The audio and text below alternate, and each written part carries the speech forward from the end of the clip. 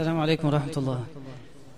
الحمد لله رب العالمين، حمدا كثيرا طيبا مباركا فيه، والصلاة والسلام على أشرف المرسلين سيدنا محمد وعلى آله وأصحابه والتابعين، وارض اللهم عنا معهم أجمعين. اللهم إنا نسألك الإخلاص والقبول، وأن تنفعنا اللهم بما نقول، اللهم أمين. وبعد، يعني أهلا بكم في لقاء متجدد وساعة تشهدها الملائكة ويذكرون الله عز وجل في من عنده.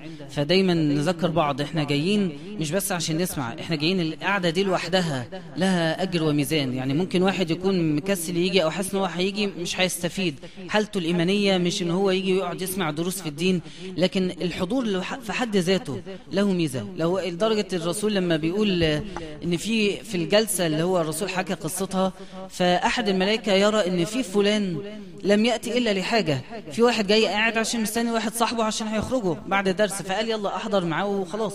فقال الله عز وجل: هم القوم لا يشقى بهم جليسهم.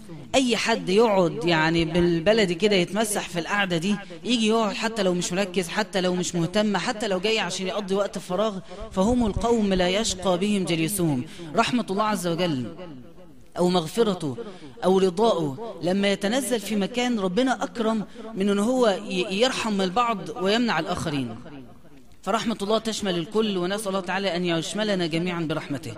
النبي صلى الله عليه وسلم، الموضوع بقى بتاعنا، كان يخرج بالليل في طرقات المدينة المنورة، فيمشي في الشوارع ثم ينادي بصوت عالي: جاء الموت بما فيه، جاءت الصاخة، جاء الموت بما فيه، ويرددها وقاعد يمشي بين بيوت الصحابة. ياخد وقت ما ربع ساعة تلت ساعة يتمشى يصحي الناس لقيام الليل، وبعدين يرجع للبيت بتاعه ويقوم الليل إلى الصبح.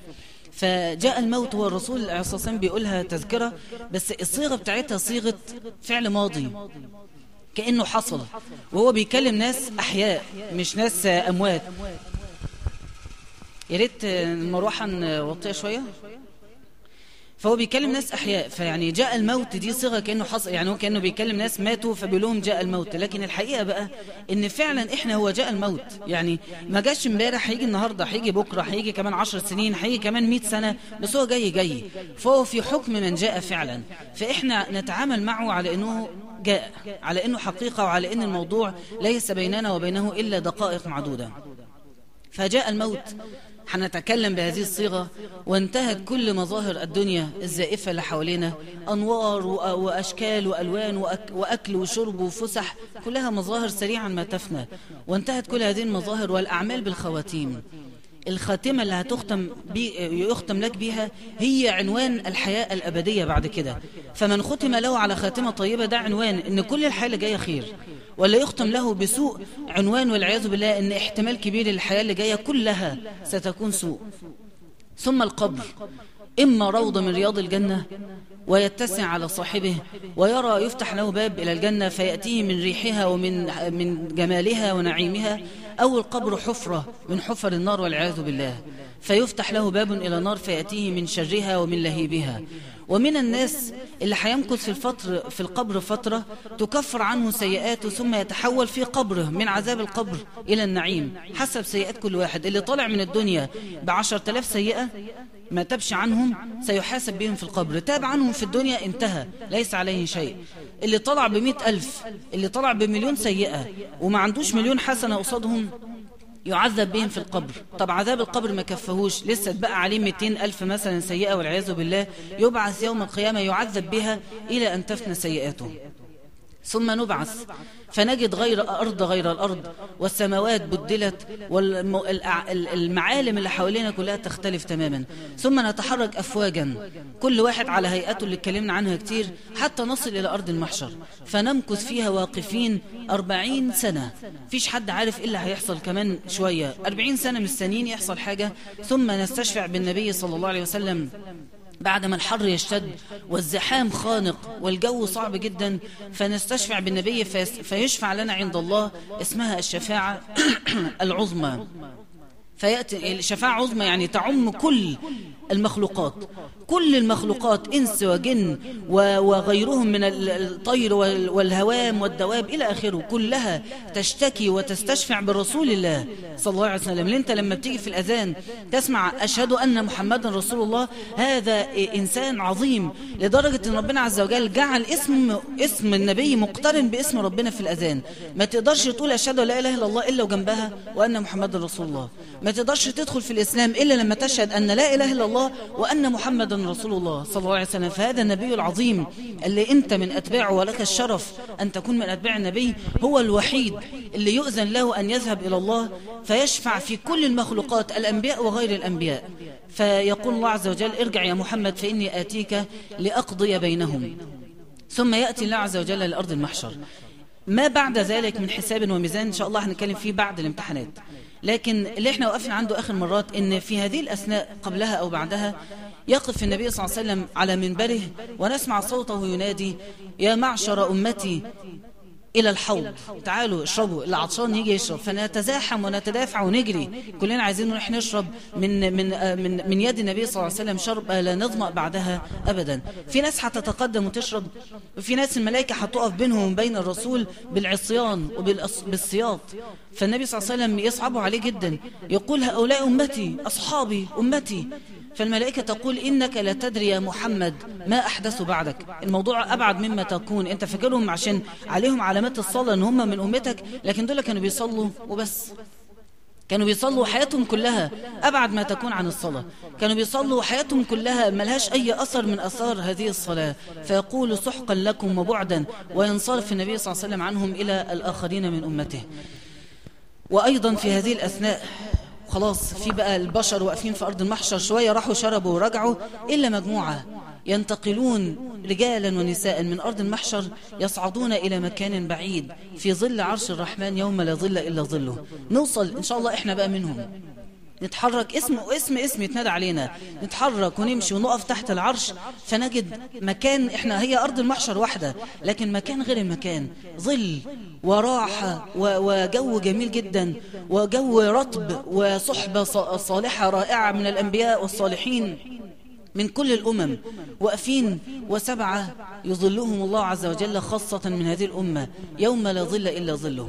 أول واحد فيهم اللي اتكلمنا عنه المرة اللي فاتت الإمام العادل، اللي هو خرجنا منه ان احنا كل واحد فينا يحرص انه لا يختار الا انسان يراه عادلا في المرحله اللي احنا فيها حاليا، وان كل واحد فينا لو وصل في يوم من الايام لمنصب او لمكان بيقدر يتحكم فيه في الناس ويبقى فيه ناس تحت ايده هو المسؤول عنهم، يحرص تمام الحرص ان يكون متواضعا وعادلا، ولو جاء واحد قريبه ما يقدموش عن حد تاني. احرص ان انت تغرس الصفه دي فيك من دلوقتي، لانه من اول السبعه اللي يتنادى عليهم في ارض المحشر تعالى استظل في عرش الرحمن يوم لا ظل الا ظله. عمل حاجه في حياته، كان قدامه واحد قريبه واقف في الطابور مثلا، يعني كمثال واقف في الطابور نمرة 2، فكان قريبه قاعد يقول له ده انا قريبك، انا من عيلتك، هروح اقول لهم ان انت ما عملتش اي واجب معايا، هيبقى شكلك وحش في العيله، وقعد يعني يضغط عليه الضغوط النفسيه، وهو رفض وتحمل كلام العيله وكلام قريبه. هذا الاحساس النفسي بان هو مصر يبقى انسان عادل يجعله يوم القيامه نمره 1 في هؤلاء السبعه الذين يظلهم الله في ظله يوم لا ظل الا ظله. عارفين الروايات تعددت في هذا الحديث، الترتيب اختلف في كثير من الروايات، إلا الإمام العادل دائما ما يكون هو نمرة 1 فيما أعلم، الله أعلم، هو نمرة 1 الإمام العادل. نمرة 2 اعدلوا هو أقرب للتقوى، الآية الجميلة. نمرة 2 شاب نشأ في عبادة ربه أو في عبادة الله. على فكرة من الحاجات اللي فعلا حقيقية، والله كتير من الشباب اللي قاعدين الآن وسطنا والبنات أخذوا قرار في حياتهم وتغيروا. يعني أنت ممكن تقعد تقول شاب نشأ في عبادة الله، تقعد تفتكر سيدنا فلان، التابعي فلان، محمد الفاتح، تقعد تحس ان اكيد الشاب ده اي حد غير ان هو شاب مصري عايش في مصر، اكيد يعني لو شاب مصري عايش في السعودية يمكن يبقى ليه فرصة، لكن مصري وفي مصر دي موضوع بعيد. لا والله في شباب وسطنا وبنات اخذوا قرار صعب جدا في حياتهم وعرفوا يبقوا فعلا نشأوا في عبادة الله، في واحد اللي كان مصاحب وبيشرب خمرة وحياته كلها غلط وفي حرام، وانتقل نقلة كبيرة جدا بقرار منه بهداية ربنا عز وجل. في واحدة كانت أبعد ما تكون عن الحجاب وبتكرهه وعرفت تاخد القرار. شاب نشأ في عبادة رب، لأن القرار صعب، ولأن كل ما أنت في مجتمع بيساعدك أن أنت تبعد أكتر عن القرب من ربنا يبقى القرار بيبقى أصعب، والأجر على قدر المشقة. فهؤلاء الشباب قطعا بإذن الله لو ربنا ثبتنا عز وجل ويعني سترنا وغفر لنا تقصيرنا، نتمنى أن احنا نكون من هؤلاء. نشأ في عبادة ربه يقف في ظل العرش يوم لا ظل إلا ظله.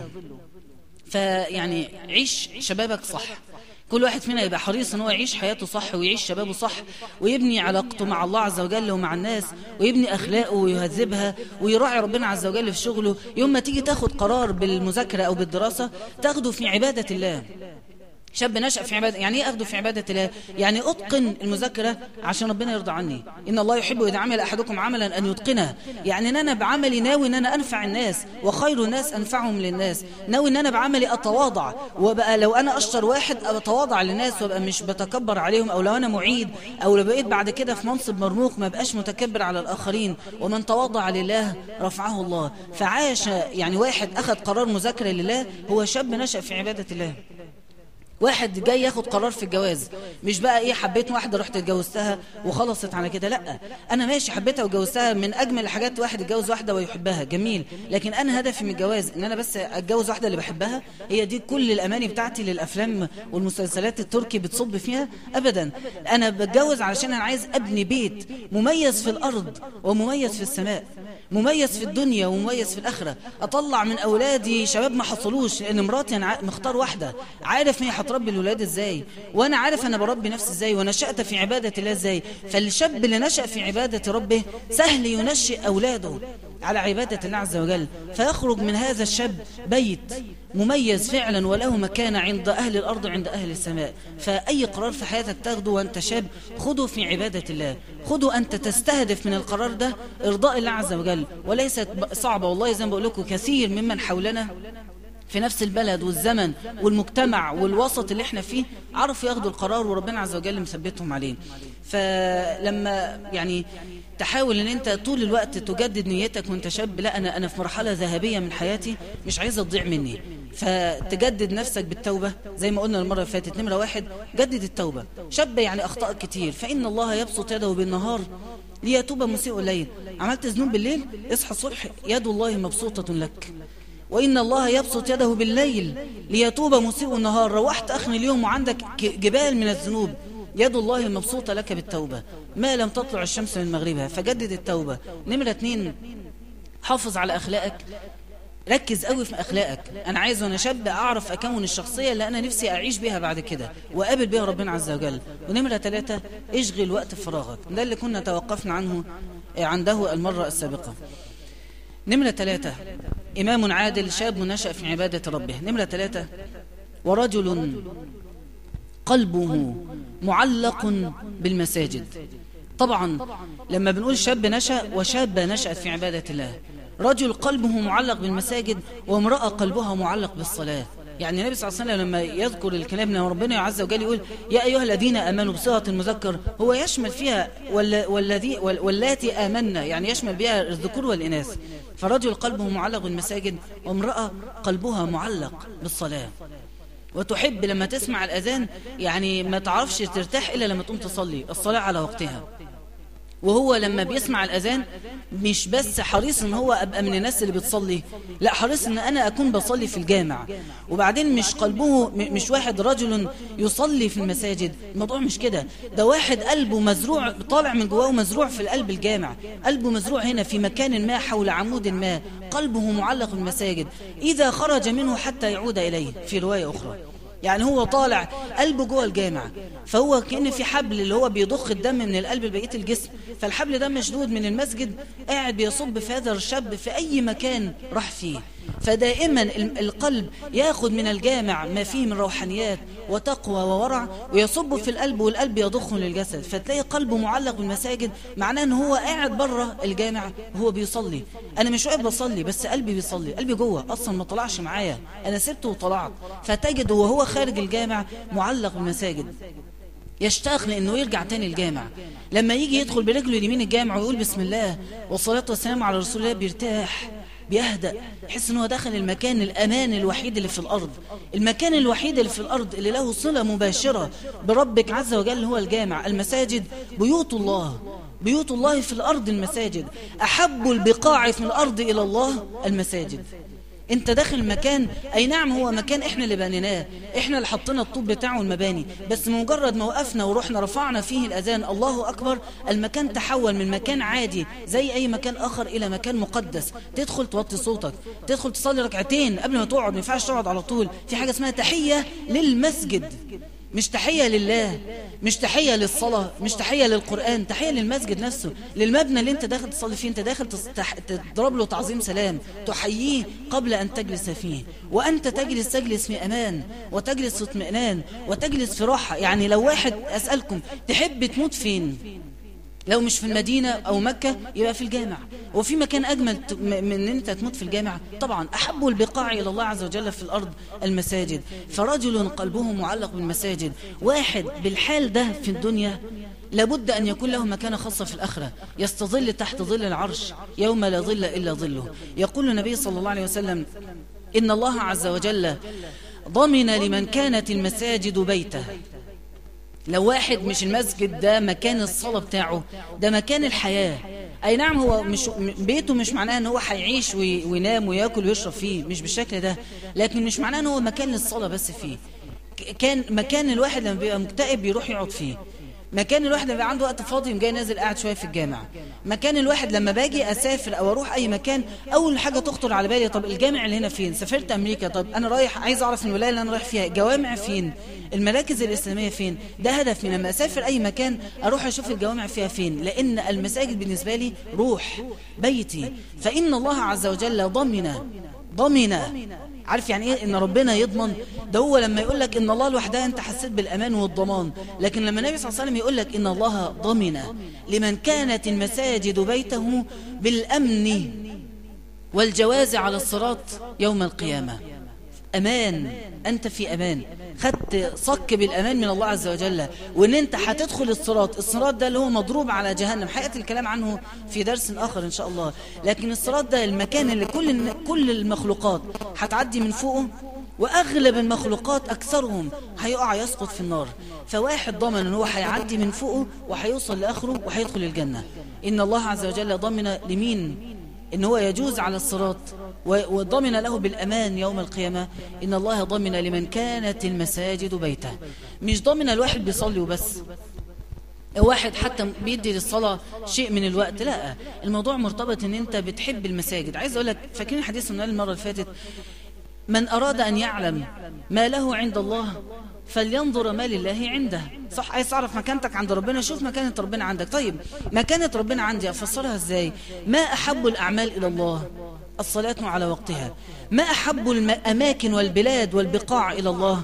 المساجد. يبقى أحب الأعمال وأحب الأماكن إلى الله هي الصلاة في المساجد. يبقى أنت عايز تعرف مكانة ربنا عندك، شوف مكانة الحاجات اللي ربنا بيحبها عندك. إيه قيمة الصلاة في حياتك؟ على قد قيمة الصلاة في حياتك، على قد قيمتك أنت كلك على بعضك عند ربنا عز وجل. ايه قيمة الصلاة في حياتك؟ الصلاة على وقتها مديالها أهمية بأنهي درجة؟ هي أهم ولا المسلسلات؟ هي أهم ولا المذاكرة؟ هي أهم ولا أن أنت تتفرج على أي حاجة ولا تسمعي أي حاجة بتحبيها؟ إيه الأهم؟ على قد قيمة الصلاة بالذات عندك، على قد قيمتك أنت عند ربنا عز وجل. من أراد أن يعلم ما له عند الله فلينظر ما لله عز وجل عنده. فأنت عايز تعرف قيمة نفسك عند ربنا، إيه قيمة الصلاة؟ اسأل نفسك السؤال ده كل شوية، كل أسبوع، كل شهر يعدي عليك وقت اقعد راجع نفسك، أنا حالي مع الصلاة شكله إيه؟ الصلاة مكانتها في حياتي. لما بيجي وقت الصلاة بنتفض وأقوم أتحرك. أحد التابعين كان قبل أن يموت يقول والله ما آسى على شيء من الدنيا، ولا حاجة في الدنيا بتاعتكم دي كلها فاكرها ولا شغل بالي وأنا بموت، إلا أن أعفر وجهي كل يوم في التراب 5 مرات لربي.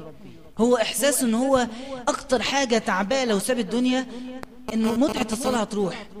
طب مين هيصلي مكاني؟ طب يعني وبعدين؟ طيب انا كده هموت وخلاص ما بقاش في صلاة تاني؟ لدرجة ان من الانبياء سيدنا موسى عليه السلام من يقف في قبره يصلي.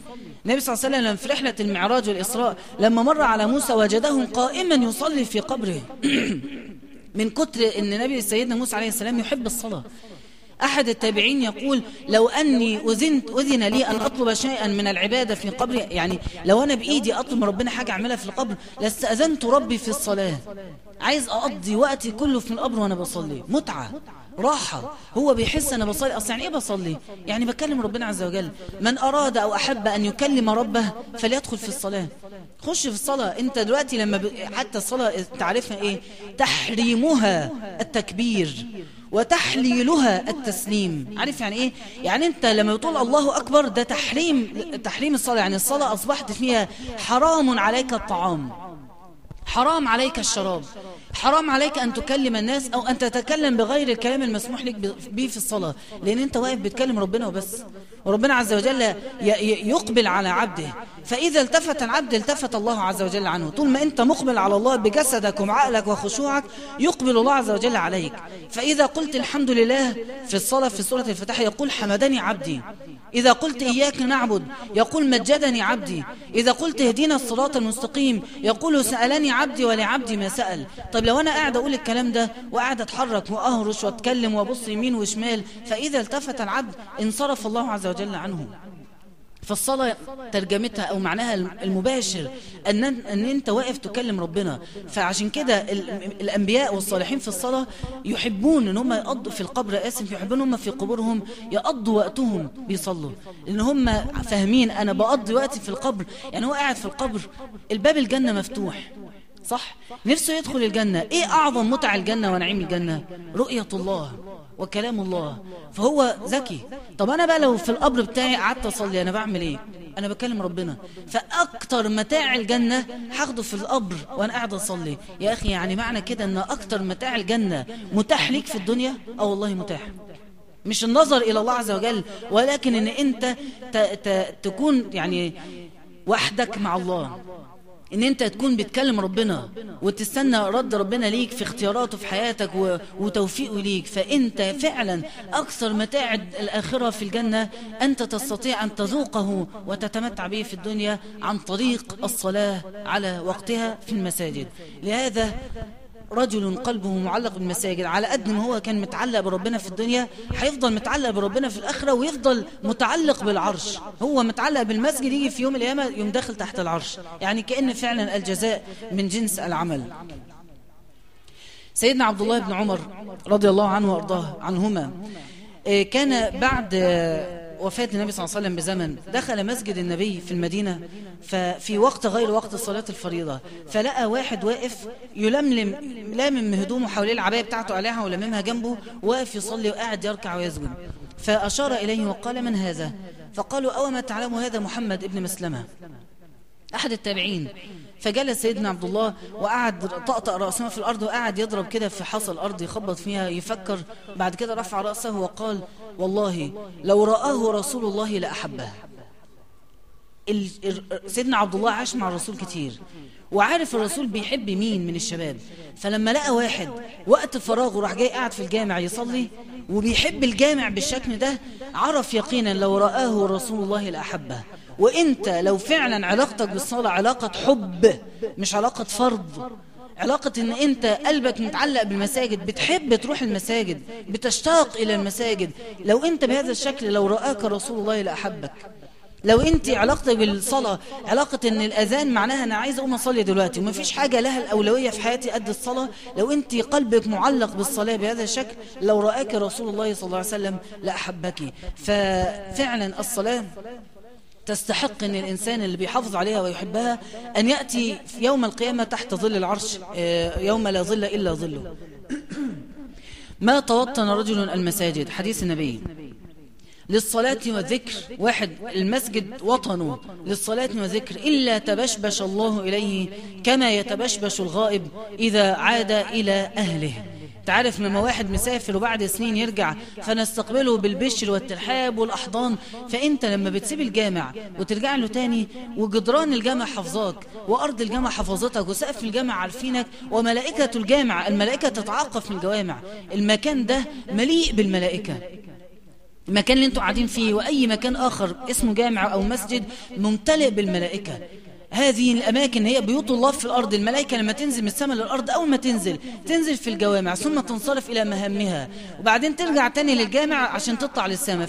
يعني النبي صلى الله عليه وسلم لما في رحلة المعراج ربنا أخده من بيته للسماء ولا أخده من فين؟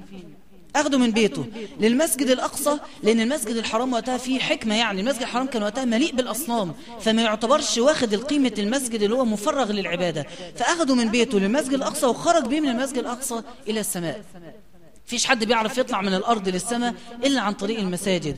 فلما واحد فينا يكون المسجد له هذه العظمة والتقديس في قلبه، لما يخرج من المسجد ثم يعود إليه يتبشبش الله عز وجل له، يستقبل الله عز وجل بالتحية. يعني أنا متصور إن إحنا كل 4 بنيجي، أنا متصور إن دخولنا في هذا المكان بعد ما المكان ده عرفنا وملائكة هذا المكان عرفونا، وربنا عز وجل بقى لنا ذكر عنده يوم الأربع في المسجد ده في اسكندرية في سموحة في المكان ده، أكيد أتصور بإذن الله يعني وهذا من حسن ظن في الله لما بندخل الجامع كل 4 يتبشبش الله عز وجل إلينا. يبقى الملائكة هنا يا أخيرا جيتوا، الحمد لله على السلامة يا شباب، الحمد لله على السلامة يا بنات. يبقى في إحساس من الود، زي ما إحنا قلوبنا تعلقت بالمساجد، المساجد تعلقت بنا وملائكة المساجد تتعلق بنا. وأخيرا في هذا المعنى، على قدم المساجد وحرصك على الصلاة من جماعة والصلاة على وقتها من علامات حسن الخاتمة. فعلا هي من علامات حسن الخاتمة. واحد صلى الظهر ومستني يصلي العصر ومات في النص، خلاص علامة من علامات حسن الخاتمة. واحد صلى العشاء ودخل ينام وناوي يصحى يصلي الفجر ومتعود كل يوم بيصلي الفجر في ميعاده ومات في نومته، علامة من علامات حسن الخاتمة. خلاص يعني انت اخر حاجة عليك حق ربنا اديته الصلاة وناوي ان انت تؤديه لما يجي وقت الصلاة، خلاص انتهيت الموضوع ده. لما تموت هتدخل الجامع يتصلى عليك، الملائكة عارفينك وجدار المسجد عارفك، فهيتصلى عليك من الملائكة كما يصلي عليك البشر. وهذا ثابت عن النبي صلى الله عليه وسلم ان الملائكة تصلي على الصالحين من امته، ولكن على النقيض الذي لا يحسن الصلاة في ميقاتها وأداء حركاتها علامة من علامات سوء الخاتمة. كان النبي صلى الله عليه وسلم قاعد وواحد واقف بيصلي، قاعد يصلي، أول ما يركع يطلع بسرعة كان حاجة بتلسعه، يجي يسجد زي النبي صلى الله عليه وسلم قال ينقر نقرة ديكة. عارف الديك لما بيقعد ياكل الحب ازاي؟ يسجد يوم جاي قايم من السجود، ما بيلحقش يضع جبهته، ما بيلحقش يطمئن. من أركان الصلاة وفرائض الصلاة حاجة اسمها الاطمئنان في الصلاة والاعتدال، ده ركن وده ركن تاني عند الإمام مالك. الاطمئنان في الصلاة أنت تقف مطمئنا، تسجد مطمئنا. القعدة اللي بين السجدتين دي من القعدات الناس بتهملها، أول ما يقوم من السجدة ممكن يطول قوي في السجود، جاي قايم بسرعة ونازل تاني، لا تطمئن جالسا ثم تطمئن ساجدا. فلما النبي صلى الله عليه وسلم نظر إلى هذا الرجل الذي لا يحسن الصلاة قال لو مات هذا على حاله هذه مات على غير ملة محمد. فين الإسلام؟ الركن الأول من الإسلام الصلاة، فين الصلاة؟ هذه ليست بالصلاة. فاللي بيهمل الصلاة ولا يحب المساجد ما بيدخلش المساجد إلا كل جمعة عشان صلاة الجمعة، وغالبا ما بيدخلش، وبيقف يصلي بره مع السجادة بتاعته ويفرشها وجاي مصلي في الركعة الثانية يجيب الركعة الباقياله وجاي ماشي. أين المساجد في حياتنا؟ لابد أن نحبها، لأن هذا الرجل من السبعة ليس رجل يصلي في المساجد مرة تانية، ولكنه رجل قلبه معلق بالمساجد. ده نمرة 3 من السبعة الذين يظلهم الله عز وجل يوم لا ظل إلا ظله. ورابعهم صلى على رسول الله ورجل دعته امرأة ذات منصب وجمال فقال إني أخاف الله. أو وبنت دعاها رجل، مش هقول ذو منصب وجمال، ما بيفرقش قوي مع البنات يعني غالبا، لكن اللي بيفرق معاها دعاها رجل هي تحبه وهو يحبها، وقال لها تعالي نتصاحب ونمشي مع بعض ونمسك ايد بعض ونعيش بقى حياة زي الأفلام الجميلة اللي بنشوفها. ورجل وبنت دعاها رجل يحبها وتحبه فقالت إني أخاف الله. أنا مش بقول نص جديد عن الرسول لم يقولها نهائي، ولكن بحاول أن أنا أقيس حاجة على حاجة، لأن هي دي الحقيقة. الرجل والمرأة الاثنين من السبعة الذين يظلهم الله، بس كل واحد حسب الفتنة التي يبتلى بها. كم مرة عرفت واحدة بنت وهي بتحبك وانت مقبل عليها وعرفت تقول لا؟ هي دي الرجولة. لان يعني هو ده الكلام بقى، يعني ازاي تعرف تقول لواحدة بتحبك وجاية تكلمك وانت فعلا اتعلقت بيها وتعرف تقولها لا اني اخاف الله؟ ازاي يبقى مجموعة شباب ماشيين في مارينا بقى وبتاع وبنات تانيين قاعدين وواحد يخبط تاني يقول له بص بتبص لنا ازاي، تقوم انت تقول له بص ربنا بيبص لنا ازاي؟ كم مرة حصلت؟ ان انت تبقى عارف انا ببص له وهو بيبص لي، انا رايح اكلمه هو سامع انا بقول ايه، انا خليت بها لوحدي وهو ثالثنا، ما يكون من نجوى ثلاثة الا هو رابعهم ولا ادنى من ذلك، يعني 3 أو 2 الا هو معهم اينما كانوا ثم ينبئهم بما عملوا يوم القيامة احصاه الله ونسوه. كم واحد فينا بيتعامل بالشكل ده؟ لما يبقى واقف مع واحدة لوحده يقينا ربنا سمعني، قاعد بعمل شات معاها يقينا ربنا شايف انا بكتب ايه، 1,000,000% شايف انا بكتب ايه، ويستنسخ إن كنا نستنسخ ما كنتم تعملون، كل حاجة مرصودة وكل حاجة مكتوبة ومتسجلة صوت وصورة. يا إيه الرعب ده؟ عارف وقتها لما تيجي تسأل أنا خاطب واحدة ينفع أكلمها، طب هو خاطبني ومسافر وعايزة أعمل شات معاها، حلال ولا حرام؟ عارف الإجابة في إيه؟ أنت عارف إن ربنا شايفك وسامعك، روح اعمل اللي أنت عايزه. احنا جروب شباب وبنات مع بعض، صحاب في الكلية، فبنذاكر مع بعض وبنحضر كورسات مع بعض، حلال ولا حرام؟ انت عارف ان ربنا سامع وشايف وبيسجل وهيحاسب وهتتحاسب على اللي انت بتعمله. روح اعمل اللي انت عايزه خلاص. لو انت عندك ايمان قوي وعقيدة ان الله عز وجل يسمع ويرى، يسمع ويرى فعلا، وعندك يقين وعقيدة أنه موجود في كل مكان وزمان ولا يحويه زمان ولا مكان، عندك العقيدة دي، روح اعمل اللي انت عايزه خلاص. عشان كده النبي صلى الله عليه وسلم لما بيقول للأب فيما يروى عنه لاعبه 7 وأدبه 7 وصاحبه 7 ثم اترك الحبل على غاربه. خلاص سيب ابنك يعمل اللي هو عايزه، اغرس فيه الحتة دي، وبعدين ما تجيش تقول له خلي بالك دي حلال وحرام، هو هيعرف يعمل ايه، هو فاهم السكة ازاي. النبي صلى الله عليه وسلم لما قعد يربي الصحابة 13 سنة على المعنى ده، إن الله يسمع ويرى، على معنى إن الله عز وجل يبعثكم وأن الله يبعث من في القبور، قعد يربيهم عليها 13 سنة، وبعدين عرفوا الأحكام في 10 سنين، ثم مات النبي، خلاص انتهى دوره، رباهم وفهمهم الصح والغلط، وربنا شايف كل حاجة وهتتحاسبوا عليها. ومات النبي، مش سابهم يمشوا، ده هو مات صلى الله عليه وسلم، يعني بمعنى آخر ربنا قبض النبي من بينهم، ثم ساحوا في الأرض وانطلقوا في مشارق الأرض ومغاربها يقيمون الحق والعدل، وكانوا خير ناس وأقاموا أحسن حضارة. ليه؟ لأن اتغرست فيهم الحتة دي صح. فرجل دعته امرأة ذات منصب وجمال فقال إني أخاف الله.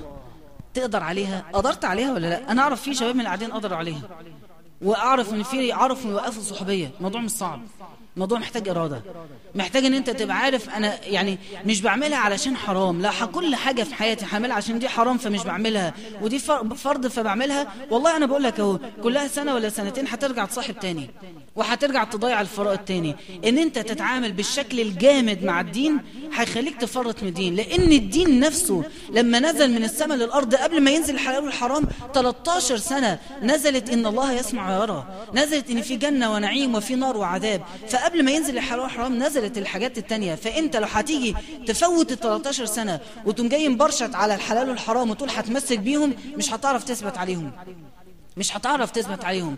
قبل ما تقول اعملهم، طبعا انت مطالب ان انت تعملهم حالا وفورا، ولكن قبل ما عشان تقدر تثبت عليهم بص على 13 سنة الاولى كيف غرس النبي العقيدة في قلوب الصحابة. فقال اني اخاف الله، ما قالهاش ما تطلبينه مني حرام، شوف الصيغة، ما قالهاش اللي انت بتعمليه ده حرام، مش دي الصيغة اللي هو قالها، ولكن قال اني اخاف الله.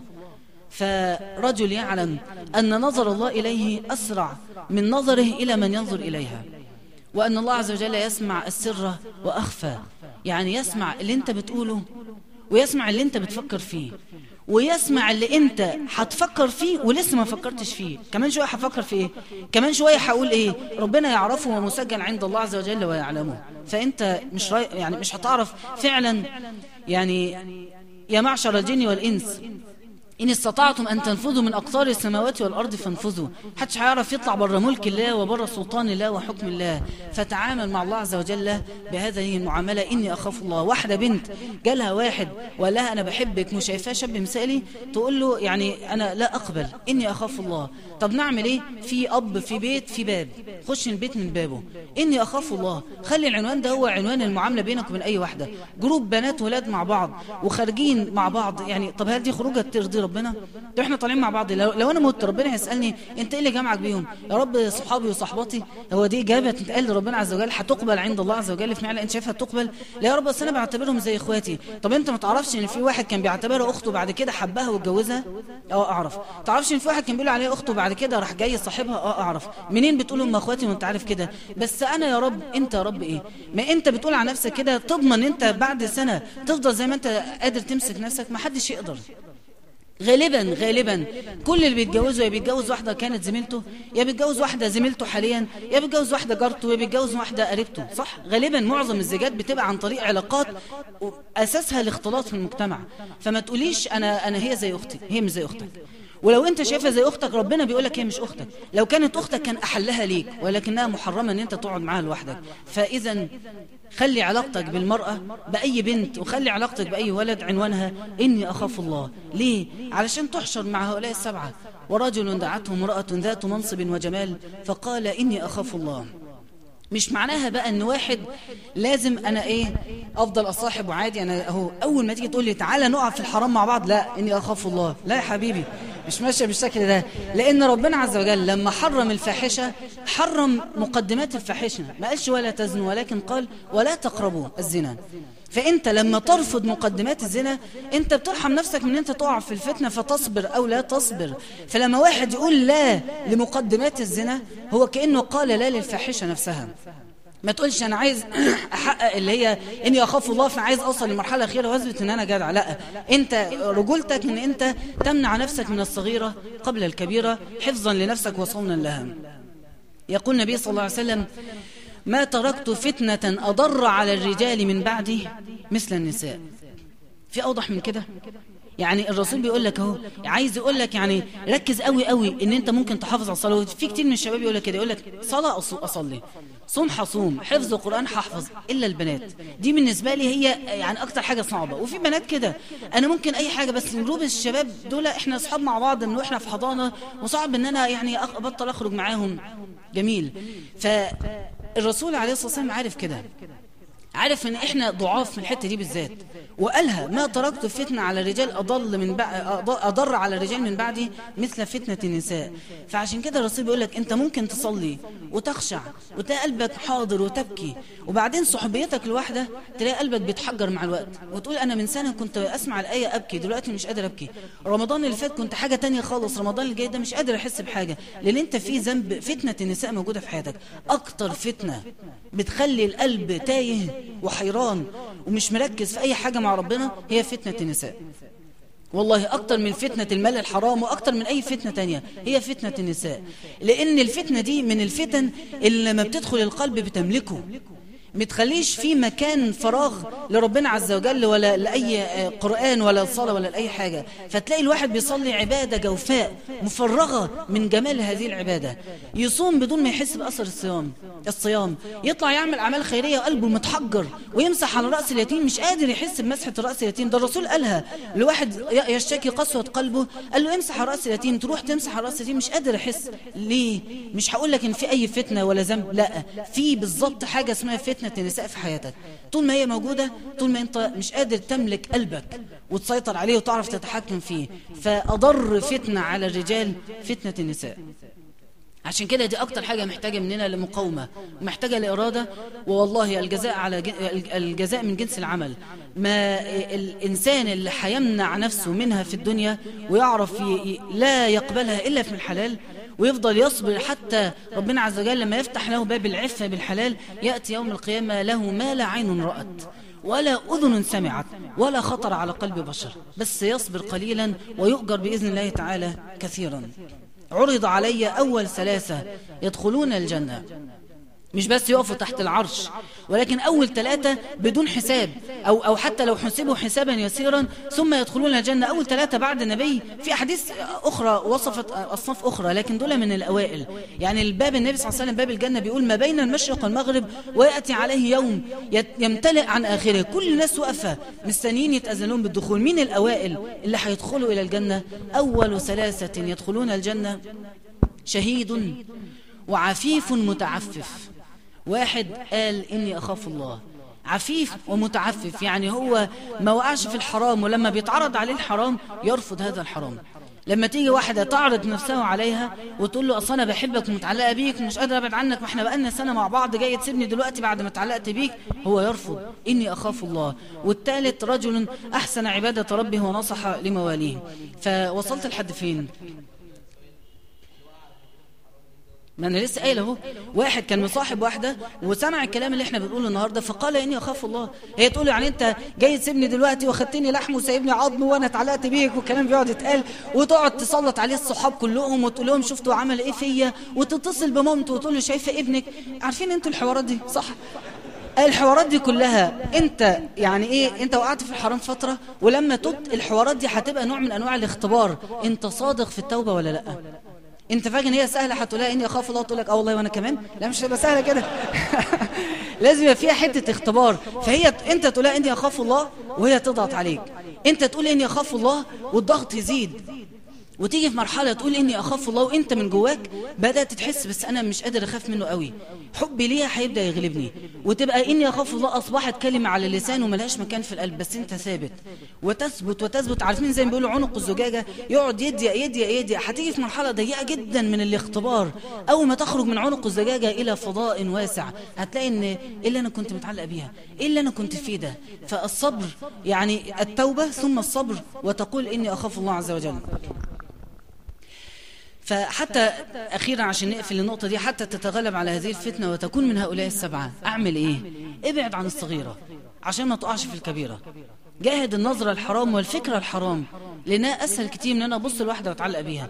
جاهد ان انت، انا صعب اقول لك ان الاختلاط حرام بشكل قطعي، هو في حاجات تخليه حرام وفي حاجات تخليه يعني جائز، مش هقول لك يعني حاجه حلوه بس جائز، يعني ما حصلش حاجه حرام.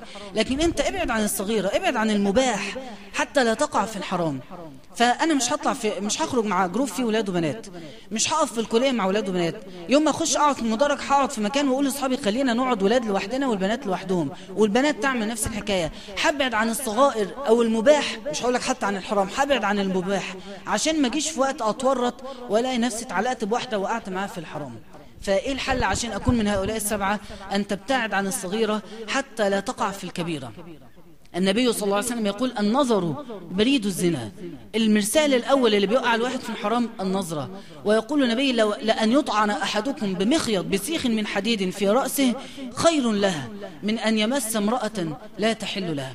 انت لو هتيجي تسلم عليها حتى بايدك تفتكر كل لمسه هتلمسها كأن في سيخ حديد نزل على راسك بضربه، فلأن يطعن بهذه الضربه خير له من ان يمس، يعني الضربه دي اهون عند ربنا من ان انت تمس هذه المراه حتى لو بلمسه يد في السلام، والسلام طبعا منهي عنه كما كلنا نعلم.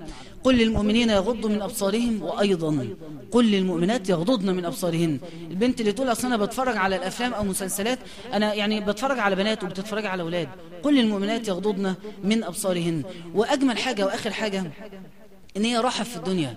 كتير قوي من اللي بيلتزموا بتفضل دي مشكلة، ان انا بحب واحدة وهخطبها لسه لما اتخرج والموضوع صعب، لو ما كنتش حبيتها ما كنتش عانيت المعاناة دي.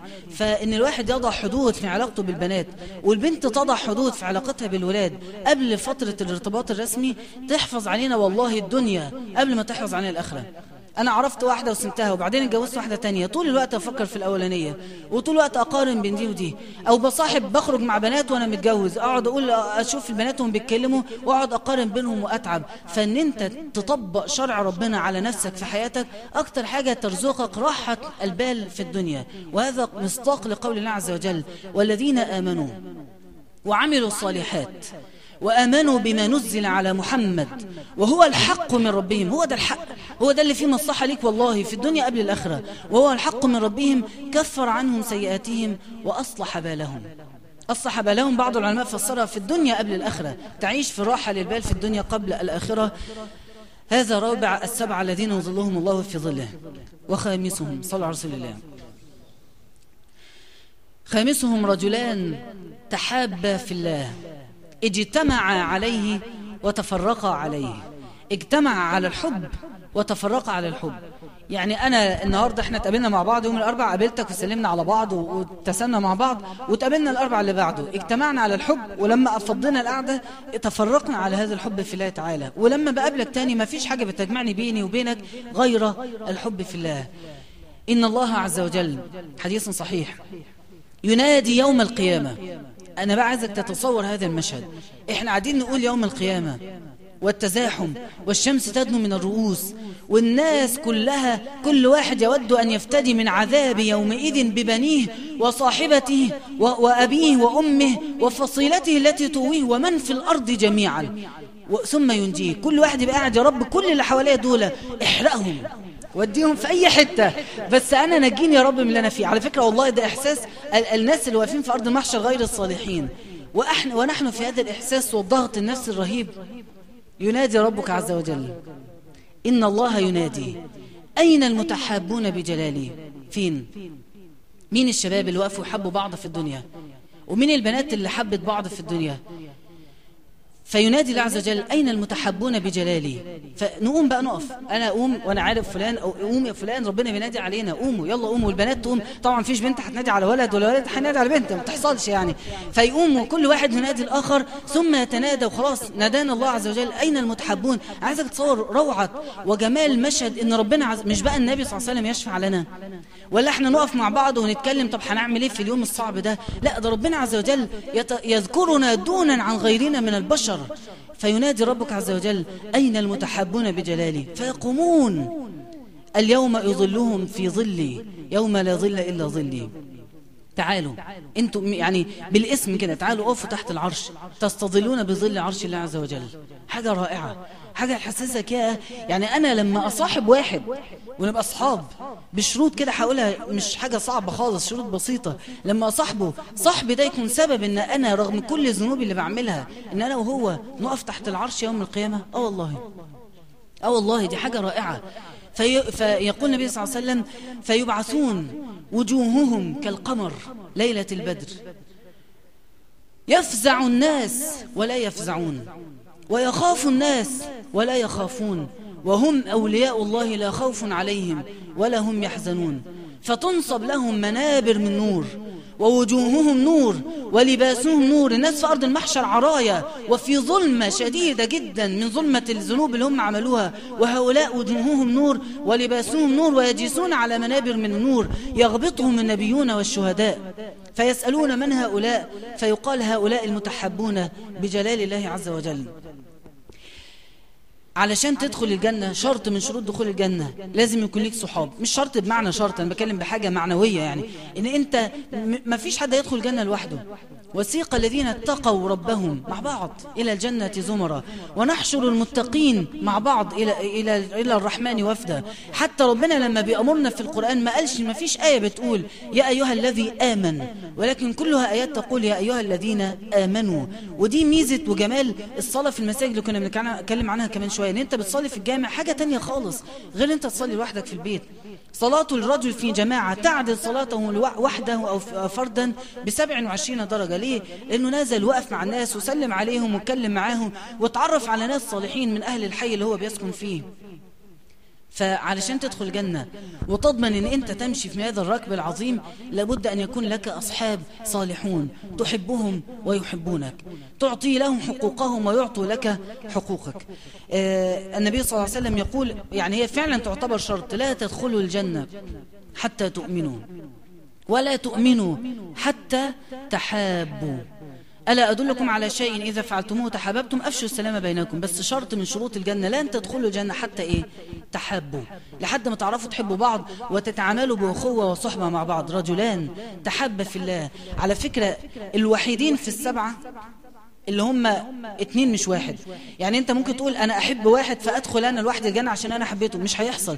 ما دام انت حبيته هو بدلك حبا حتى لو انت بتحبه اكتر، بس ما دام في بينكم هذه العلاقة يبقى انتوا الاثنين مع بعض. طب انا عملت صالح اكتر منه بس هو بيحبك، فالمرء يحشر مع من احب يوم القيامة. فحبهم لبعض حتى لو في تفاوت في العمل بينهم بين بعض، ده كان اعبد من ده كان ذنوبه اكتر من ده، بس مش انتوا احببتم بعض في الله واديتم حق هذه الاخوة وهذا الحب، تحشروا مع بعض يوم القيامة وتستظلوا في عرش الرحمن يوم لا ظل إلا ظله. تعالوا بقى نرجع للحقوق والواجبات. ربنا عز وجل يسميها أين المتحابون بجلالي، بجلال الله. لا كلمة كبيرة أنا عايز أقولها لكم بقى دلوقتي. احنا الميزة هنا قبل ما نقول الشروط دي أو الواجبات، الميزة ان فطرة في كل واحد فينا ان هو بيحب، لازم يحب حد، صح؟ مفيش حد فينا ملوش صحاب، واللي مالوش صحاب في كتب علم النفس ده مريض نفسي، عنده مرض اسمه ان هو انطوائي، صح؟ فالاصل في الانسان جبل الانسان على حب الاخرين. فربنا عز وجل لان هذا الدين دين الفطره، ولان الفطره فينا ان احنا نحب الناس ونصاحبهم، ربنا دينه خلاه متماشي مع الفطره اللي خلقك عليها، فقال لك صاحب الناس تدخل الجنه. هو ده الدين، دين فطرة الله التي فطر الناس عليها، لا تبديل لخلق الله. فانت فطرت اتخلقت ان انت بتحب الناس، لان ربنا خلق الجنة لن يدخلها الا المتحبون، او اعظم الناس فيها مكانة المتحبون. فببساطة شديدة جدا انت حب اصحابك وأعطي لهم حقوقهم، ما تجيبش سيرتهم بالغلط. لو واحد محتاجك تقف معاه، لو واحد طلب منك خدمة تؤديها له، لو انت في فرصة ان انت يعني من غير ما يطلب الخدمة انت تشوف هو محتاج ايه فتسعى لحوائج اخيك. تبقوا قاعدين مع بعض بتخرجوا، ما تجيبوش سيرة حد، قاعدة ما فيهاش شتيمة، جاء وقت الصلاة هنصلي، جاء واحدة بنات معديين هنغض بصرنا. طبعا انت هتقول لي خروجة ايه دي اللي انت بتحكي عنها؟ لا هي دي الخروجة اللي في الله عز وجل اجتمع عليه وتفرق عليه، هو ده. تبقى قاعدة خرجنا رحنا قعدنا في مكان ما، رحنا احنا سافرنا مع بعض تركيا، سافرنا شرم، سافرنا اي حتة، والصحوبية والصداقة اللي احنا فيها بنعين بعض على الطاعة. لو حسيت ان هو مكسل عن الصلاة، يلا يا فلان الاذان بيأذن، ما احنا مع بعض يبقى نعين بعض. لو لقيته عينه راحت كده ولا كده مش هواجهه بيها، بس بقى حاجه في وقت احاول اذكر المجموعه كلها زي ما بالوا اقوام يا جماعه افتكروا ربنا شايفنا، واذكر باي طريقه. لو لقيت واحد ما بيحفظش القران اروح اقول له يلا بينا نحفظ مع بعض القران. هذه الصحبه اللي هي عباره عن ناس بتخرج تفسح تاكل وتشرب، بيشتروا هدوم مع بعض، بينزلوا اي حته مع بعض، بيزوروا بعض في البيوت. هي دي شروط الحب في الله. انت تقول ما دي حاجات انا طبيعي بعملها مع صحابي، بس كده خلاص انت كده منهم ان شاء الله، بس تظبط النية ولا تجتمعوا على معصية وتتناصحوا فيما بينكم. والشروط دي ربنا قالها بالنص في الحديث القدسي: وجبت محبتي. وجبت يعني ان الله يحب اللي هيعملوا الحاجات اللي احنا بنقولها. وجبت محبتي للمتحابين في. يا فلان والله انا بحبك، تصدق وحشتني، خلاص وجبت محبتي. المتزاورين في. يا انا هعدي عليك النهارده، رحت زرته وقعدت معاه في البيت، زرته المتزاورين فيه، خلاص وجبت. بس زرته عملت ايه؟ قعدنا مع بعض، جاءت الصلاه يلا بينا نزلنا الجامع ورجعنا تاني قعدنا في البيت، خلاص حصلت، وجبت محبه الله. المتبادلين فيه. يا فلان انا معيش عربيه، تعالى عايزك توصلني مثلا، طالع التجنيد، رايح التجنيد، ممكن تيجي توصلني؟ يلا بينا. ورحت قضيت يوم طويل عريض في الحر معاه. المتبادلين فيه، ابذل من اجل صاحبي. وجبت محبتي للمتحابين المتزاورين المتبادلين المتجالسين. رحنا جلسنا مع بعض في اي حته، وراعينا ان لا نغضب الله عز وجل بالقعده بتاعتنا، وادينا حق ربنا في القعده بتاعتنا. وجبت محبه الله عز وجل لكم. صعبه ولا سهله؟ سهلة جدا والله، سهلة جدا، بس محتاجة شوية تركيز. أنا بقى أطلع بعد الدرس ده مع صحابي، إحنا سمعنا الكلام ده، لازم نتفق خلاص يا جماعة من النهاردة الصحبة بتاعتنا دي هي السبب اللي هندخل بيه الجنة، انتهى. أنا ما فيش حاجة تانية في الدنيا شايف فيا أمل فيها أدخل بيها الجنة إلا أنتوا أصحابي. فأنتوا تكونوا السبب اللي أنا أدخل بيه الجنة، ونتعاون على هذا الأمر. وفعلا لو صدقنا الله عز وجل سيصدقنا الله ويعيننا على هذا الأمر. فاجعل صحابك طريق إلى الجنة، وهي سهلة بإذن الله تعالى. خامسهم: رجلان تحابا في الله اجتمع عليه وتفرق عليه. صلى رسول الله عليه الصلاة والسلام. سادسهم: رجل أنفق بيمينه فلم تعلم شماله ما أنفقت يمينه. واحد بيشوف الناس محتاجة إيه وينفق لناس، انتوا محتاجين ايه كذا، يدي لهم اكل، محتاج شرب يدي شرب، محتاج فلوس، محتاج مصاريف مدارس فيديهم. وهو بيدي حريص ان هو يقعد يبص حواليه، كأن النبي صلى الله عليه وسلم بيقول لك لدرجه كأنه بيخبي ايده الشمال عشان لو ايده بتشوف ما تشوفش ايده اليمين وهي بتطلع الصدقه، علشان يحفظ كرامه الانسان الفقير اللي بياخد منه. غير لما واحد يجي يطلع كده ويقوم جاي فارد الجنيه وحطه كده، يا عم انت بتعمل ايه؟ راعي نفسيه الانسان اللي انت بتديله، لو مش هتراعيها ما تديلوش. لأن قول معروف ومغفرة خير من صدقة يتبعها أذى. فيعني اطلع صدقه واقعد بقى اعايره ولا اقول له ده انا اللي بعمل لك وبسوي لك؟ لا، ملهاش اي لازمه. اللي انت عملته ده ليس له اي قيمه عند الله، بل تحولت الصدقه من اجر الى اثم وذنب ومعصيه. فانت هذا الصنف من الناس اللي اجمل فيه بقى، او الكلام اللي جوه الكلام اللي الرسول بيقوله، هو واحد. انا دلوقتي المشكله كلنا بنشتكي منها، انا لما بمشي في الشارع واحد بيقول لي حسنه قليله، انا عارف ان هو مش محتاج. فاحنا فعلا علشان اطلع صدقه حقيقيه هلاقي نفسي مهتمه اصلا بالفقراء، هلاقي نفسي واحد شغال في جمعيه خيريه او واحده منضمه لجمعيه خيريه، وبنزل اقعد الف في البيوت من المناطق الغلابه، الناس الفقراء المحتاجين اللي ما عندهمش سقف ولا ارض ولا بيت، و7 8 عايشين بالحمار بتاعهم جوه اوضه 3 في 3 متر. فانا بنزل وادور وجاي مطلع الصدقه واخبيها وجاي حاططها لهم. مش هعرف انفق نفقه حقيقيه مقبوله لمن يستحقها الا لو انا انسان قلبي متعاطف مع الفقراء واسعى في حوائج الفقراء والايتام والمساكين. فهذا الرجل مش مجرد عمله ان هو طلع صدقه في يوم واخرجها، سهله قوي كلنا بنعملها، لا هو عمله اعظم من كده، ان هو رجل مهموم بالفقراء، مهموم بالناس بغيره. لما يعرف ان سوريا بقى لهم سنه ونص في حاله كرب شديد، لا ما بيرتاحش الا لما يقبض مرتبه ولا ياخد مصروفه الا يطلع واحده نازله تشتري هدوم وقاعده تشتري وتشتري وتكنز من الهدوم والملابس والعطور والمكياج وقاعده تجمع كتير، وناس ان في فقراء محتاجين. لا، تلاقي قلبها بيتحرك، وتلاقي وهي بتطلع الفلوس، طب ما انا عندي، خلي الفلوس دي لله. فالاحساس اللي عند قلب هذا الرجل اللي انفق بيمينه هذه النفقه، ده واحد وهو بيطلعها فبيراعي نفس الفقير، ده واحد بيراعي شعور الاخرين وحريص ان هو زي ما بيمتع نفسه ان هو يعطي للفقراء حقوقهم، وزي ما هو بيهتم ان هو يعيش مرتاح، بيفتكر ان في شباب زيه وفي سنه وعايشين في ضنك شديد، فما بيعرفش يرتاح الا لو هو ادخل السرور على قلوب هؤلاء. النبي صلى الله عليه وسلم لما اتكلم عن الصدقة عدد أصناف وأنواع كتيرة، طبعا دي محتاجة يعني محاضرة كاملة مش مجالها. قال يعني هقولكم العناوين: تعين المحتاج، التبسم، الكلمة الطيبة، تدل المستدل على الطريق، تصلح بين اثنين، تسعى في حوائج الناس، كل معروف صدقة. وبعد ما قال أنواع كتير قال: ما من عبد مسلم يصنع خصلة من هذه الخصال الصدقات الكتير إلا أخذت بيده حتى تدخله الجنة. فأي إنسان جواه حتة أنه بيحب الخير للآخرين، تأكد أن ربنا عز وجل لن يرضى لك إلا بالجنة. من أدخل السرور على قلبي أو على بيت مسلم لن يرضى الله أو لم يجد الله عز وجل له جزاء إلا الجنة. فأنت تدخل السرور على قلوبهم في الدنيا فيستقبلك الله عز وجل بالسرور أول ما تخرج من قبرك وتقف في أرض المحشر. لا، أنت تعالى، أنت ما تقفش مع الناس، أنت تأتي تستظل في ظل العرش يوم لا ظل إلا ظل الله.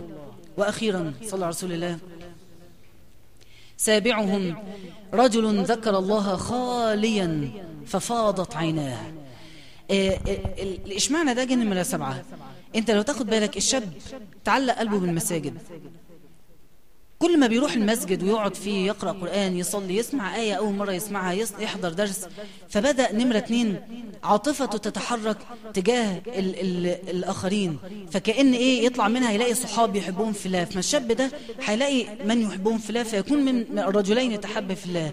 يطلع منها يلاقي نفسه لو مصاحب لا لازم يوقف، لو في واحدة معدية قدامه لازم يغض بصره، فيجد نفسه كأن دعته امرأة ذات منصب وجمال فقال إني أخاف الله.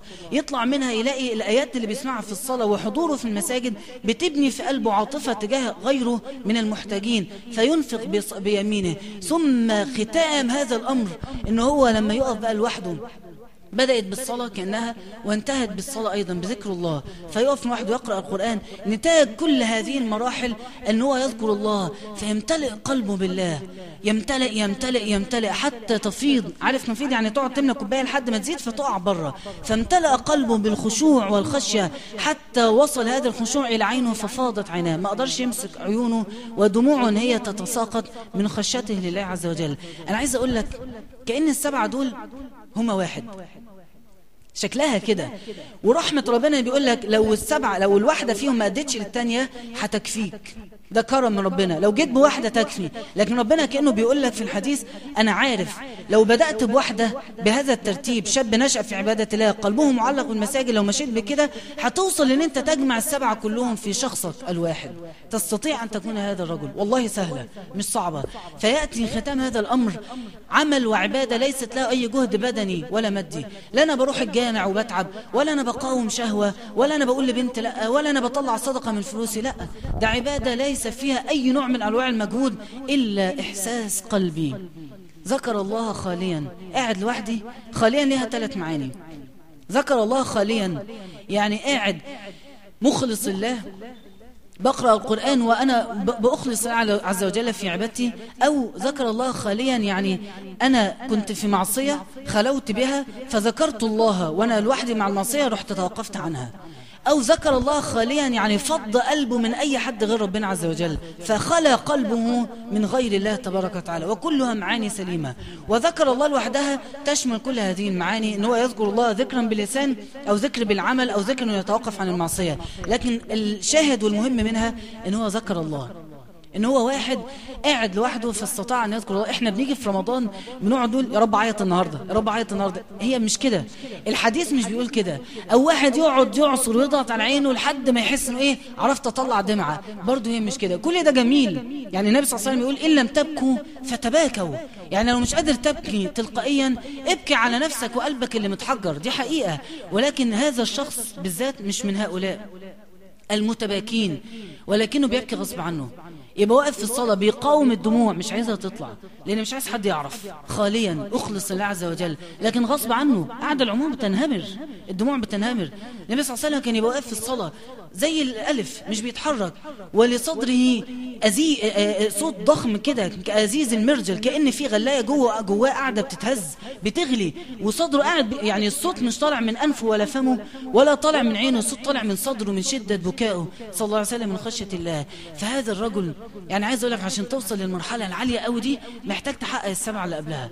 يعني قد يمن الله على واحد مننا أو واحدة مننا ففي لحظة كده ربنا يفيض عليها بخشوع فتفيض دموعها عيونها بالدموع، لكن الأصل فيها ان هي محتاجة إعداد واستعداد، وأن تقدم لله فيقدم الله عز وجل لك هذا الأمر. والله الخشوع وخشية الله وأن أنت تبكي من خشية الله طعمها في القلب زي ما علماءنا اللي دقوها قالوا، طعمها في القلب أمتع من أي إحساس من شهوات الدنيا كلها، أن أنت بس تدوق دموع الخشية من الله. وأكيد بعضنا ممكن يكون جربها في رمضان كده داخل حس أن دموعه دي فعلا دموع مية غسلته، هي دموع مالحة لكنها غسلته. فلما بتغسله بيطلع من الصلاة إحساس يعني افتكر كده إحساسك شكله إيه، إحساس رائع جدا من القرب من الله عز وجل والهدوء والطمأنينة. يقول الله تبارك وتعالى، يقول النبي صلى الله عليه وسلم آسف، ما من شيء أنجى من عذاب الله من ذكر الله. أكتر حاجة تنجي من عذاب الله عز وجل يوم القيامة كثرة ذكرك لله تبارك وتعالى في الدنيا. سيدنا خالد بن الوليد مسك المصحف بعد ما كبر سنه شوية فأخذ يقلب في صفحات، ما كانش حافظ حاجة، حافظ قليل قوي قصار الصور سورة الفاتحة، فأخذ يبكي وقال شغلني عنك الجهاد. أصل أنا كنت طالع حياتي مقضيها ما بين شرق آسيا وما بين أوروبا وما بين المغرب العربي، لفيت كتير فشغلني عنك الجهاد. فقعد يبكي ومتأثر، كان نفسه يبقى من حفظة القرآن، وأتمنى وأرجو أن هو يكون نال هذه الدرجة. أنت ما شغلك عن القرآن؟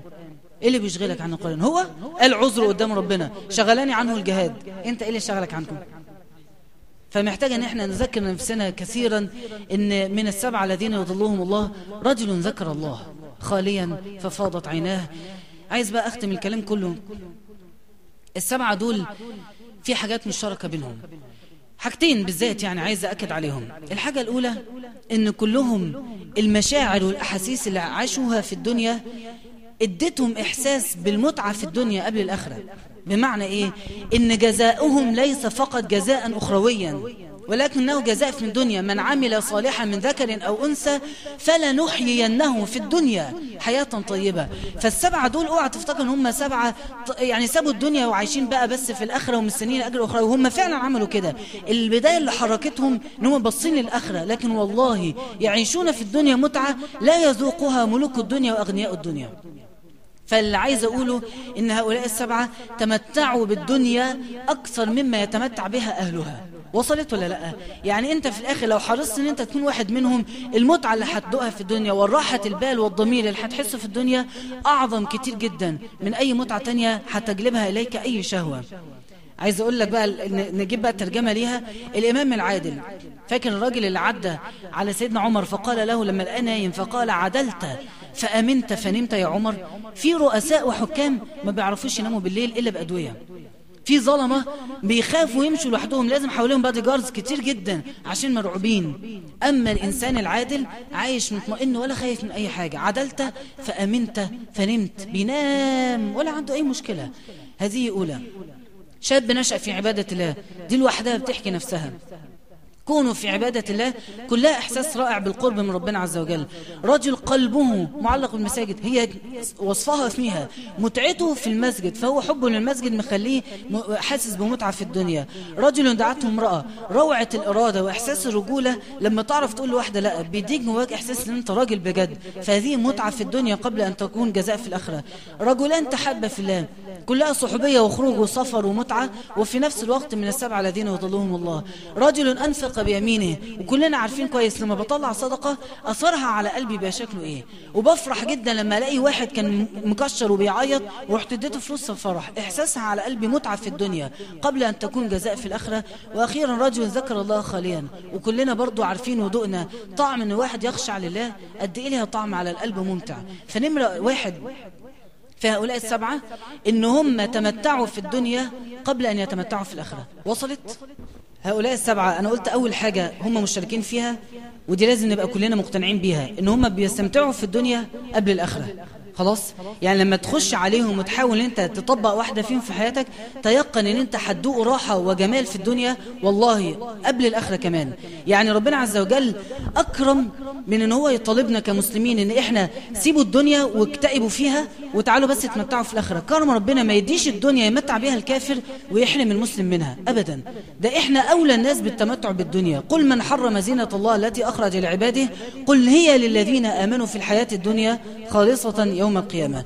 نمرة 2 والأخيرة اللي هم مشتركين فيها، اللي هي الرسول قال في نص الحديث إني أخاف الله. كلهم بلا استثناء عندهم تقوى.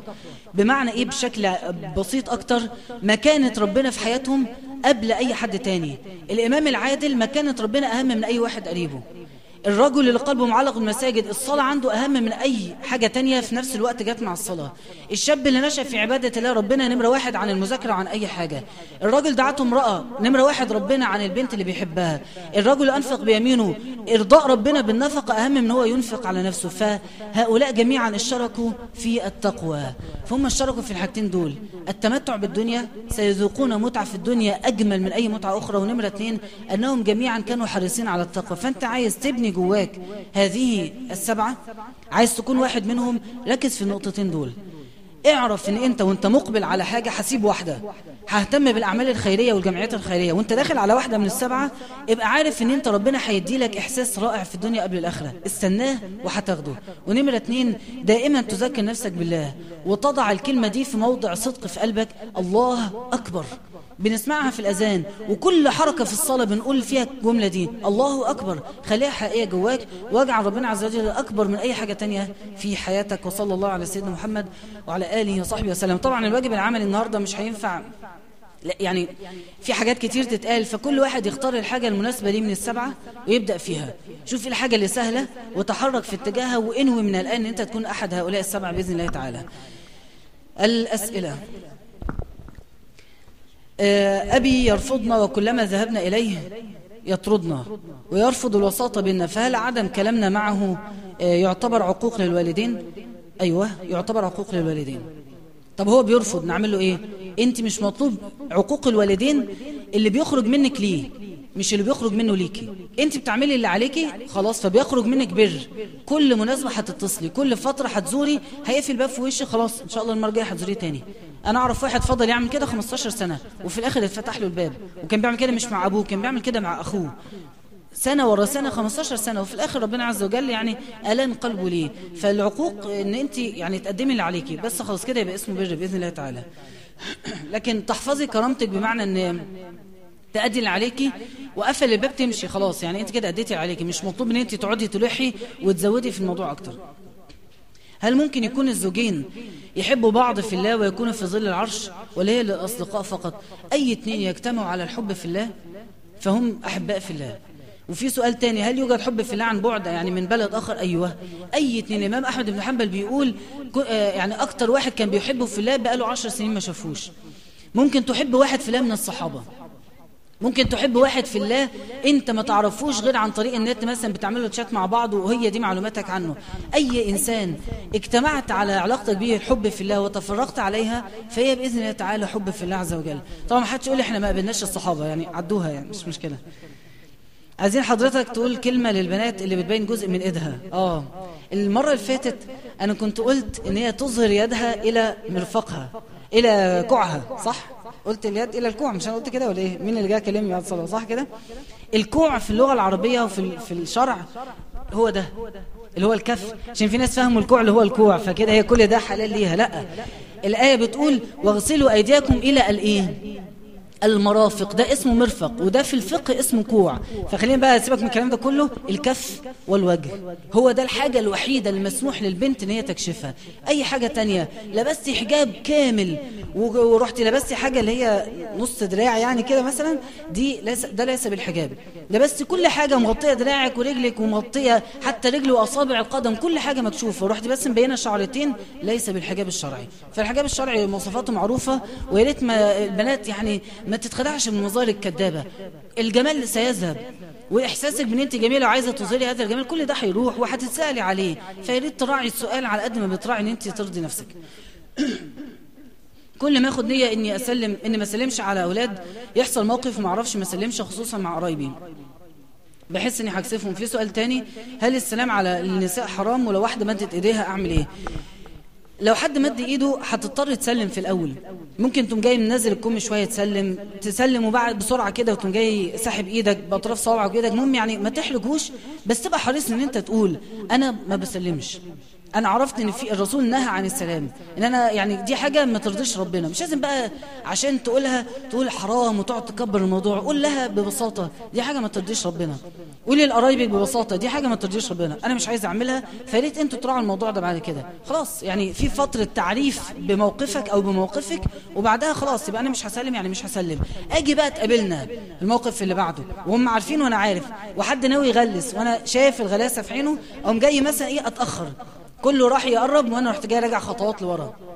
في ايه؟ لا ما انا مش ناوي اسلم النهارده، واقلبها هزار، اي حاجه، بس المهم ان انا اعمل خطوه ما تخليش اللي قدامي يحرج واكسفه، وفي نفس الوقت انا ما اتنازلش عن المبدا اللي انا مقتنع بيه. بالنسبه للانتخابات الرئاسيه اشعر بالحيره، فمن وجهه نظرك ايه الشخصيه اللي تترشح؟ طبعا كلام هنا احنا زي ما اتفقنا قبل كده، لا هنا ولا على الصفحه بتاعتنا هنتكلم في اي كلام تحزبي. يعني احنا ممكن نتكلم في السياسة بشكل عام، نتكلم في حلال وحرام، نتكلم في شروط الرئاسة، لكن نقول فلان او فلانة او الحزب او كذا، طبعا ده مش من سياسة الدرس بتاعنا او الصفحة بتاعتنا احنا نتكلم فيها. فانا مش هجاوب على السؤال، لكن يعني الموضوع محير. انا اعتقد في كذا سؤال جاء في نفس الموضوع. الموضوع محير، وفي كتير كويسين، وفي كتير يعني درجات ان هم كويسين بدرجات بنسب. فانا اقترح حاجة، كل واحد يحط لنفسه مجموعة من الأسئلة. أنا عايز الرئيس الجاي يكون 1 2 3 4، يكون مثلا راجل أمين، يكون معروف له كذا، يكون تاريخه كذا، يكون مناسب وإمكانياته تناسب هذا المكان، يكون خطابه مش عارف ايه، يكون راجل بيجمع الناس حوله، راجل بيعرف يمتص الآخرين. اقعد حط شروط وحط لكل شرط درجة. الشرط الأول أمانته 10 درجات، وفي الآخر أجمع كل واحد على حسب ما أعرف. لكن أهم حاجة أن أنا يبقى عندي شروط، وأن أنا أسمع للكل، ما أبنيش حاجة على مجرد أن أعرف واحد صاحبي بيقول فلان لا فيبقى هي لا. لا، أسمع للكل وأقيم الكل وأدي لكل واحد فرصة. ولما أقف أسمع واحد أجرد نفسي من أي قرار قبل كده أنا واخده. أنا هقعد أسمع فلان اللي أنا عارف على فكرة بقى، حتى يعني أنا واحد بيتقال عليه من الفلول، أقف اسمع له، ما تقفلش. ليه؟ طب هسمع له ليه؟ انا كده كده مش هنتخبه، انا عارف انك مش هنتخبه، بس على الاقل اديله الفرصه قدام نفسك. خلي نفسك محايد بقدر ما تقدر، فكل واحد تديله فرصه وتسمعه، وعندك نقط انت هتختار عليها وتستخير ربنا عز وجل. بس محتار، قرب الموضوع وقول خلاص غالبا هو فلان، واستشرت اللي حواليا اللي اثق فيهم وقيمت كلامهم، مش هاخد كلامهم اعمى، قيمت كلامهم على المواصفات اللي انا حاططها، اقوم جاي واخد واحد في الاخر ده اقرب واحد ليا. اصلي الصخاره: ربي ان كنت تعلم فلان ده فيه خير للبلد فخليه هو اللي يتولى، وان كنت تعلم ان هو فيه شر فخليه ما يتولاش، واروح ادي صوتي اللي انا اقتنعت بيه. واهم حاجه بعد الاستشاره: ما خاب من استشار، والاستخاره وما ندم من استخار. نمره 3: ما تدعيش ربنا ابدا لمرشح واحد بعينه. اوعى تقول يا رب فلان يكسب، اوعى. قد يكون هو فعلا انسب واحد للبلد بس مش دلوقتي، قد يكون انسب واحد من وجهة نظرك دلوقتي، وبعد يمسك تكتشف انه مش هو. من الذي يعلم الخير؟ هو الله. فلما تيجي تدعي اوعى تقول يا رب فلان يكسب خالص، تقول يا رب ولي علينا من يصلح ومن يصلح. فاعتقد كده يعني اجابة مناسبة لهذا السؤال. في واحدة بتقول، أو في كذا سؤال بيقول إن هي على علاقة بواحد وبتحبه ومرتبطة بيه، فإيه المطلوب إن هي تعمله؟ طبعا مش مرتبطة ارتباط رسمي أو في علاقة بينهم، فإيه المطلوب إن هي تعمله عشان تحقق قول ربنا: ومن يتق الله يجعل له مخرجا؟ المطلوب إن أنت ما تعمليش حاجة، هو ده المطلوب، وإن أنت ما تعملش أي حاجة. بتحب واحدة حب يفضل عن بعد، طب أنا بحبها وكنت على علاقة وقطعت وبقالنا يعني فترة ما نتكلمش بعض إلا كل فين وفين، أنا أتمنى إن أنت تقطع خالص. عارف ليه؟ أنت دلوقتي بتكلمها كل شهر مرة وإيمانياتك عالية وبتحضر دروس، كمان شهرين 3 بطلت تحضر دروس وبدأت تكسل، هتلاقي الباب مفتوح، أنت سايبه موارب حاجة قد كده صح، بس الباب مفتوح مش مقفول، فالمكالمة هتطول، واللي مرة في الشهر هتبقى 3-4 مرات. فاقفل الباب عشان تقفل الباب على نفسك من أنت تقع في الحرام. فإيه المطلوب اللي أعمله عشان أتقي الله؟ تقوى الله، إن أنت ما تعمليش أي حاجة، مفيش أي علاقة، مفيش أي كلام، مفيش أي نوع من أنواع التعارف لحد ما يجي الوقت إن هو يتقدم رسميا، وقتها ربنا عز وجل يجعل لك مخرجا فعلا ويرزقك من حيث لا تحتسبي. لو سبت صاحبتي زيها زي اني اعرض عن واحدة ذو مال وجمال، طبعا انا اتصور ان الاثنين واحد. الرسول جاب اكتر شكل فيه صعوبة، لكن اي شكل من اشكال ان انت بتسيب حاجة لاني اخاف الله، ان شاء الله تكون من هؤلاء ال7 وتثبت على كده. اهم حاجة خطيبي عايز يتجاوز الحدود وانا اذكره ان هو حرام، واتجاهل الحديث واهرب من الموضوع، فهل علي وزر؟ وأنا أذكره بالحرام ولكن يتوقف لفترة ويرجع تاني. يتجاوز الحرام في الكلام، يعني بيقعد يفتح في الكلام، فهي كل شوية بتذكره، فماذا أفعل؟ التذكرة المستمرة. يعني أصل أنت في الآخر مطلوب منك أن أنت ما تخسرهوش، مش هتقفشي معاه قفشة تخليه في الآخر يسيبك ويروح لواحدة تانية. فالمهم أن يبقى في تذكرة مستمرة، ولا تتنازلي أن أنت تقبلي كلمة منه خالص، يعني لا تتنازلي عن مبدأ ولا تتنازلي عنه، تحاولي توفقي بين الموضوع، ودايما ربنا يكون مقدم على أي حاجة تانية. ايه حدود العلاقة الشرعية بين واحد متقدم لواحدة وهو مسافر وبيرجع في اجازة الصيف ومحتاجين يتعرفوا على بعض؟ هل يجوز الكلام في التليفون او الشات ولا دي تعتبر خلوة؟ طبعا انا الموضوع ده سألنا فيه احد العلماء فجاوب ان مدام في فترة التعارف مبدئيا يجوز للخطيب ان هو يقعد مع خطيبته لحد ما يرتاحوا لبعض جدا. طيب انا مسافر وهي موجودة، يبقى في شات، يبقى في تليفونات، لكن في وجود اطراف اخرى، هي جنبها مامتها وانت جنبك حد، فبقدر الامكان ما فيش خلوة، بتتكلموا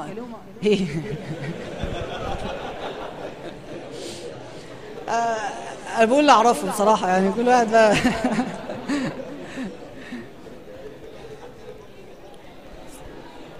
يعني من الآخر بصوا، الكلام في التليفون من الخلوة خلاص.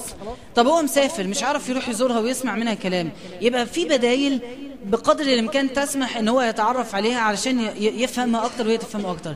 البديل ده انا قلت فكرة ومش عجباكم، كل واحد يفكر في الفكرة اللي تعجبه ويروح يعملها، ماشي؟ ومفيش اسئلة تاني، يلا كفاية كده.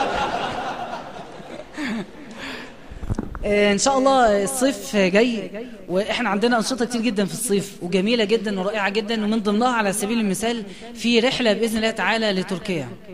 هتبقى رحله مميزه وجميله، وهكون ان شاء الله ربنا يعيننا ونكون كلنا مع بعض فيها، وهيكون معانا غالبا مهندس فاضل سليمان يعني، وبعدين لما يجي الصيف هنتكلم عنها بالتفصيل ان شاء الله. جزاكم الله خيرا. هنختم بالدعاء ان شاء الله. جزاكم الله خيرا. هنلقاكم بعد الامتحانات وموفقين ومؤيدين من الله عز وجل، وربنا يفتح عليكم جميعا. ادعوا الله تعالى وأنتم موقنون بالإجابة. يا ربنا لك الحمد كله ولك الشكر كله، وإليك يرجع الأمر كله، لا نحصي ثناء عليك أنت كما أثنيت على نفسك. أهل الثناء والمجد أحق ما قال العبد، وكلنا لك عبد. اللهم إياك نعبد ولك نصلي ونسجد، وإليك نسعى ونحفد، نرجو رحمتك ونخشى عذابك، نرجو رحمتك ونخشى عذابك، إن عذابك الجد بالكفار ملحق. اللهم لك أسلمنا وبك آمنا، اللهم لك أسلمنا وبك آمنا، فاغفر لنا ما قدمنا وما أخرنا وما أسررنا وما أعلنا وما أنت أعلم به منا. أنت المقدم وأنت المؤخر، وأنت على كل شيء شهيد. اللهم إنا ضعفاء إلا بقوتك، فقو في رضاك ضعفنا. اللهم إنا فقراء إلا بغناك فأغننا. اللهم إنا أذلاء إلا بعزتك فأعزنا. اللهم ارزقنا من خشيتك ما تحول به بيننا وبين معصيتك، ومن طاعتك ما تبلغنا به جنتك، ومن اليقين ما تهون به علينا مصائب الدنيا.